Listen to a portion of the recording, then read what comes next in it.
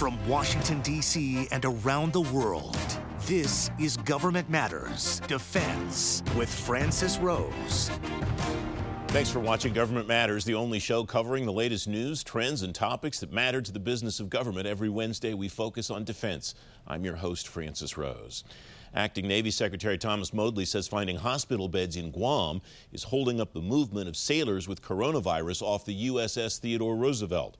The ship's commanding officer, Captain Brent Scowcroft, wrote Sunday the spread of the virus is accelerating aboard the carrier. Politico reports a senior officer aboard the Roosevelt told the San Francisco Chronicle 150 to 200 of the ship's 5,000 sailors are positive already. The Defense Department will modify hundreds of contracts to get coronavirus supplies faster. DOD's buying $84 million worth of ventilators through one modification.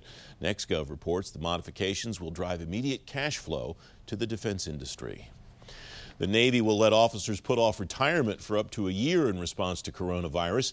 Chief of Naval Personnel Vice Admiral John Knowles says the Navy will prioritize sea duty and critical billets.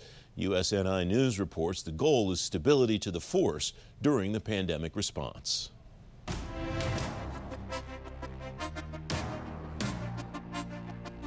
General Motors will start making more ventilators because the president invoked the Defense Production Act. It's one of the tools in President Trump's arsenal for mobilizing industry to fight the disease. Mark Cancian is senior advisor in the International Security Program at the Center for Strategic and International Studies. Mark, welcome. Thanks for joining me. What's the Defense Production Act mean, and what's the significance of the president just saying in the first place, we're going to make it possible for me to use this, as he did a couple of weeks ago? Yes, the Defense Production Act was passed in 1950 in response to the crisis of the Korean War, and it's been reauthorized many times since then.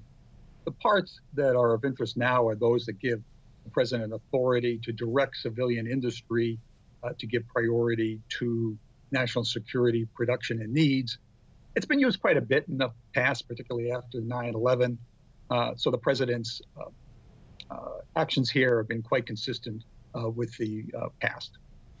What does it mean when the president says specifically then, as he did with GM and Ford, we need you to do this, whatever this may be at the particular time that this or any president invokes it? Does that mean they have to basically take an order from the commander-in-chief? Exactly. The purpose is to give priority to national security needs.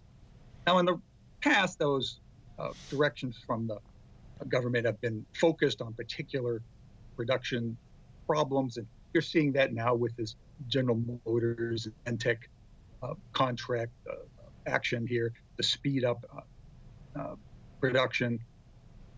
I think also there was an element of making an example of them, as the French say, to encourage the others.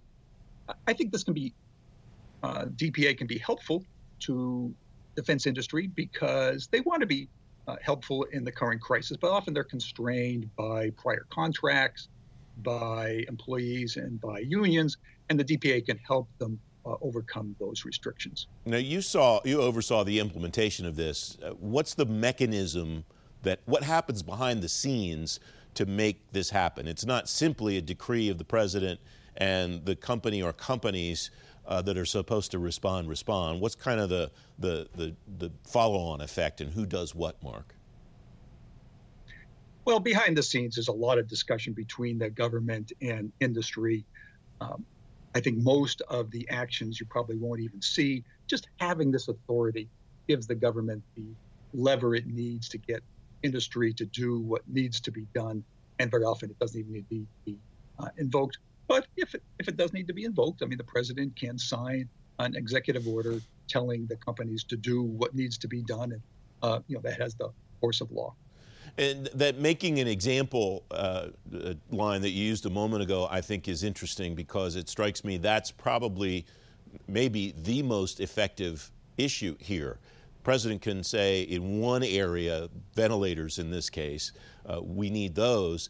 And it strikes me that industry more broadly probably looks across the landscape and says, yeah, in a case like this, we'll probably also need X, Y, and Z, and maybe it's in our best interests to start to do that on our own terms rather than waiting for somebody to tell us we have to do it and then scramble. Am I reading that right, Mark? Exactly. That's why I say we probably won't see a lot of public uses, but behind the scenes, you'll see a lot more. And just having this tool will help the government increase production. And it also, as I said, I think helps industry because they can go to, other to their suppliers and to other customers and say, listen, we have to do this because of the EPA. We don't have any choice. We're sorry that we have to rearrange our priorities.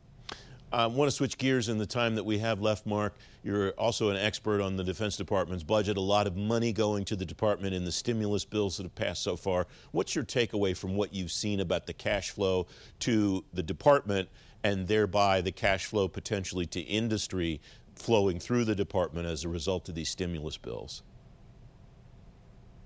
Well, the stimulus bill, of course, provides $2 trillion for the economy. DOD's share is about $10.5 billion. Maybe half of that goes to DOD's own healthcare needs. There's about $2.5 billion for buying supplies like ventilators and personal protection equipment.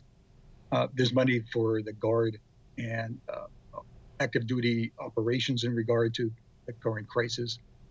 There's a lot of flexibility in the funding, so DOD can rearrange it if necessary for pop-up requirements. It's flexibility on contracting to speed up contracts. And finally, there's a restriction that none of the money can be used for the border wall. Does any of that come as a surprise? Is there any of that that fits or doesn't fit more broadly with the department's planning strategy post-coronavirus? No, I think this fits with what the department thinks it will need in the future. The early iterations of this legislation just had all the money going into a transfer fund to be decided later. But as time went on, I think that the Congress talked with the department and got some sense about where the department thought it was going to need money and therefore put money for these particular purposes. But there's still a lot of flexibility. Mark Cancian, thanks as always. Appreciate having you on, my friend. Happy to be here. Up next, the business of the Defense Department and Congress continues. Straight ahead on Government Matters, coronavirus and the National Defense Authorization Act. You're watching WJLA 24/7 News.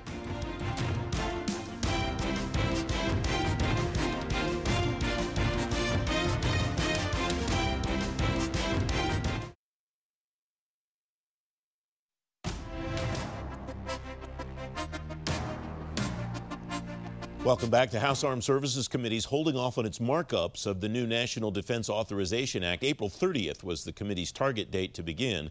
Bill Greenwalt, senior fellow at the Brent Scowcroft Center on International Security at the Atlantic Council. He's former Deputy Undersecretary of Defense for Industrial Policy. Bill, welcome. Thanks for coming back on the program. The House and Senate Armed Services Committees are taking two different approaches to this. As I mentioned, Adam Smith says the ask will hold off. Senator Inhofe on the Senate side has gotten the Senate started, the SASC, on paper hearings. Does this make a difference, or is this all just kind of machinations, logistics stuff right now? Well, I think it's to a great degree logistics at the moment, but as this whole crisis plays out, I think both sides are going to have to adjust if they really want to pass a defense authorization this year. Both the House and Senate markups are not conducive to virtual implementation. And so I think what you're going to see is a lot of trial and error, and eventually they're just going to have to go to that process. They're just not going to be able to bring the members in to the tight quarters that, at least for the next month or two, that's going to be necessary to pull the markup off. Yeah, as I started to think about this and read some of the pieces in news outlets about how this was going to work, and then see the comments from the various members themselves, it strikes me that this maybe is one of the most prominent examples of having to figure out a new normal because of this crisis. Because traditionally, as you well know, and as you've told me on many occasions, this is face-to-face, very close, very intimate discussions, not just on the parts of the members, but on the parts of the staffers and both parties and both chambers of the Hill. Am I right on that? No, absolutely. My experience in the Senate We had a very, very small hearing room. All 25 members were there sitting around a table with 2 or 3 staffers each. It got very hot, very close. It wasn't one of those things where it's on the floor where you only have one member talking. It's everybody there, sleeves rolled up, working the issue. There's just no way they can do that. So I think this is going to have to be starting with virtual hearings. They'll have to go to a virtual process.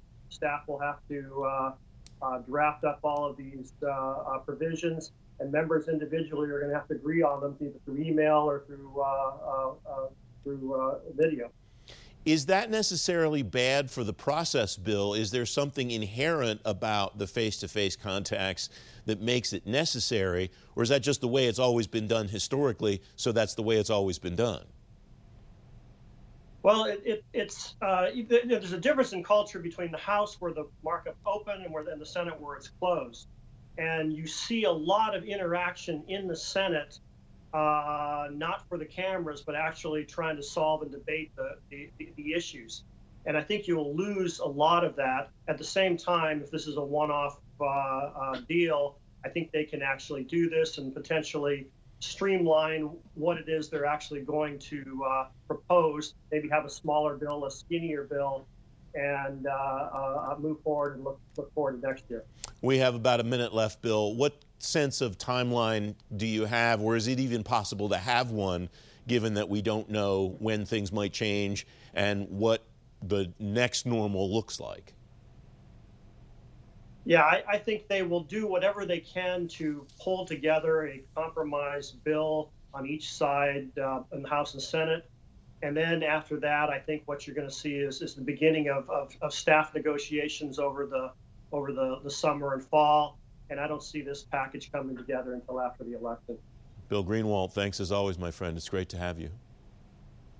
Thank you very much. Up next, keeping track of recommendations for the nuclear enterprise. Straight ahead on Government Matters, what the Defense Department can do to manage its own suggestions better. Don't forget, if you miss an episode of Government Matters, you can find it on our website, govmatters.tv. We'll be right back.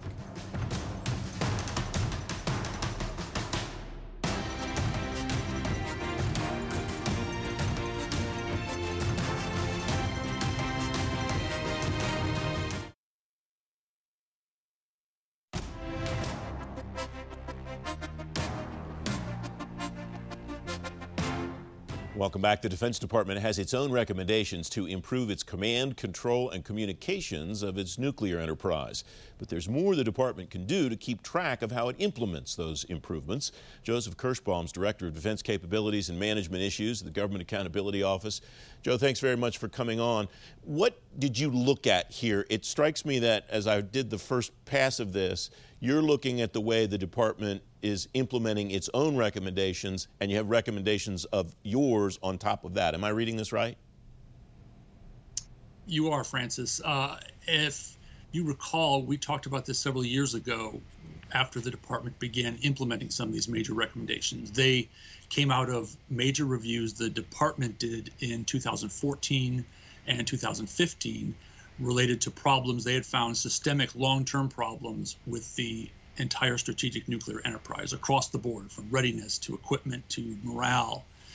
And they implemented, or they came up with about 240, give or take, depending on how you divide them, recommendations to make improvements across the board. Congress wanted us to follow up on them every year until the next year, 2021, it will be our last report, and essentially figure out how they're doing that, how they're implementing those recommendations, and then suggest any improvements of our own. So that's what we've done. We've been following up ever since, every year.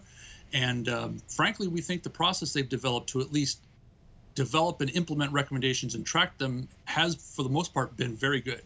That was my takeaway as I dug into this a little bit, Joe. You're right. The department continues to make progress in implementing recommendations to improve the nuclear enterprise. What's brought that on? What have they done, and how have they done it to continue to peck away at this? One of the main ways they've achieved so much progress is, frankly, recognition by the department of the importance of the strategic nuclear enterprise. It is very clear in all of the major documentation and strategies of the department and the administration that the health and effectiveness of the strategic nuclear deterrent is the department's essentially #1 priority. So in a nutshell, that's what causes the impetus for progress.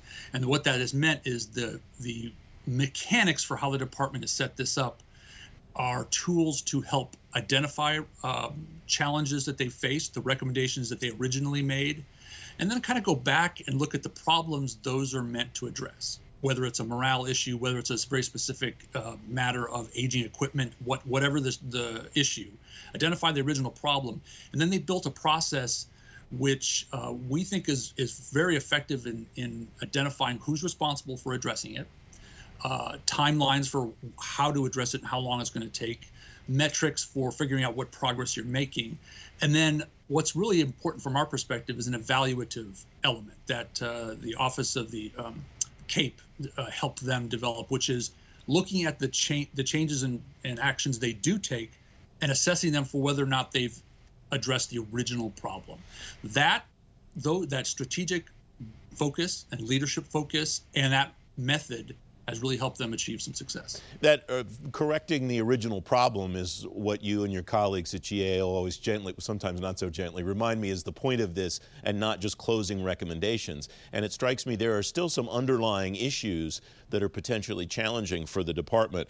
You write the military services DoD experiencing challenges related to sustainment and maintenance of nuclear weapon systems, have ongoing and planned initiatives to mitigate these challenges. What are some of the things that you found when you look at the challenges specifically that the department's trying to deal with? As the department closes recommendations or implements them, it becomes a little harder, actually. They have momentum, they have a process, and we think it's effective. And one of the things we're constantly trying to do is ensure the department maintains focus on that effort. And so that has helped them achieve success. But as they've come across the recommendations that they call more enduring, which are those things that cannot be solved by just throwing money, changing a policy, and then moving on. They're longer term. Those are the harder nuts to crack. Those are the ones that are going to be with them for a long time. So that makes it more important to actually have that focus on them. So the sustainment challenge is a good example. I mean, we have major weapon systems throughout the strategic triad, as it were, the submarines, the missiles, and air element, that are at a minimum over 20 years old. Those are the youngest ones. The rest of them are very old. So they're aging out. They have all kinds of issues with maintenance availabilities, parts obsolescence. There's a plan to replace most of those, at least at some point. And leaving aside for a moment any acquisition challenges there may be for those, there may be timing challenges with getting those into the replacement systems online and what you have to do to sustain the old systems in the meantime. We have less than a minute left. Joe, give me a thumbnail of the recommendations that you would like to see the department track, or the way that you would like to see them maybe speed up closing some of these recommendations by the time you look at them again next year. So I'm not necessarily concerned with the speed, because they've made very good progress. It's that focus. They have these longer term enduring challenges left to do. And what we would like to see them do is make sure they're using that system they've developed that's been so effective. So, for example, some of the things that they've been tracking for those enduring recommendations in their own system, they've not updated as often. They've kind of left that off, and the concern is that indicates maybe a lack of focus. We did not necessarily see that when we dug into those recommendations. They are continuing to make progress. But in order to help leadership make the right decisions, to identify whether things have worked or not worked, and also to identify what risks or unintended consequences might come up, that's where the focus needs to be, because that will help them identify those things for the future. Joseph Kirschbaum, thanks very much for joining me. It's great to have you back. Our coverage of the impact of the coronavirus on the federal marketplace continues at 8 and 11 every night this week on WJLA 24/7 News. And we want to hear from you. Email us your questions or comments at info@govmatters.tv or tweet us at govmatterstv. I'm Sharice Hanner. You can now stay on top of all things that matter to the business of government, anywhere, anytime. Subscribe to the Government Matters podcast on Apple Podcasts, Google Play, Spotify, SoundCloud, TuneIn, or simply ask your digital assistant to play the Government Matters podcast. For a quick fix of government news, follow us on Twitter. Our handle is @GovMattersTV.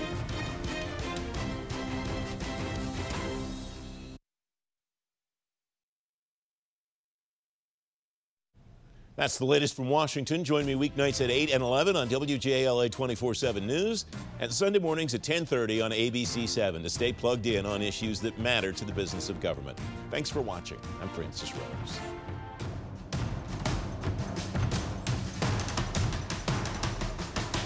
Thanks for listening.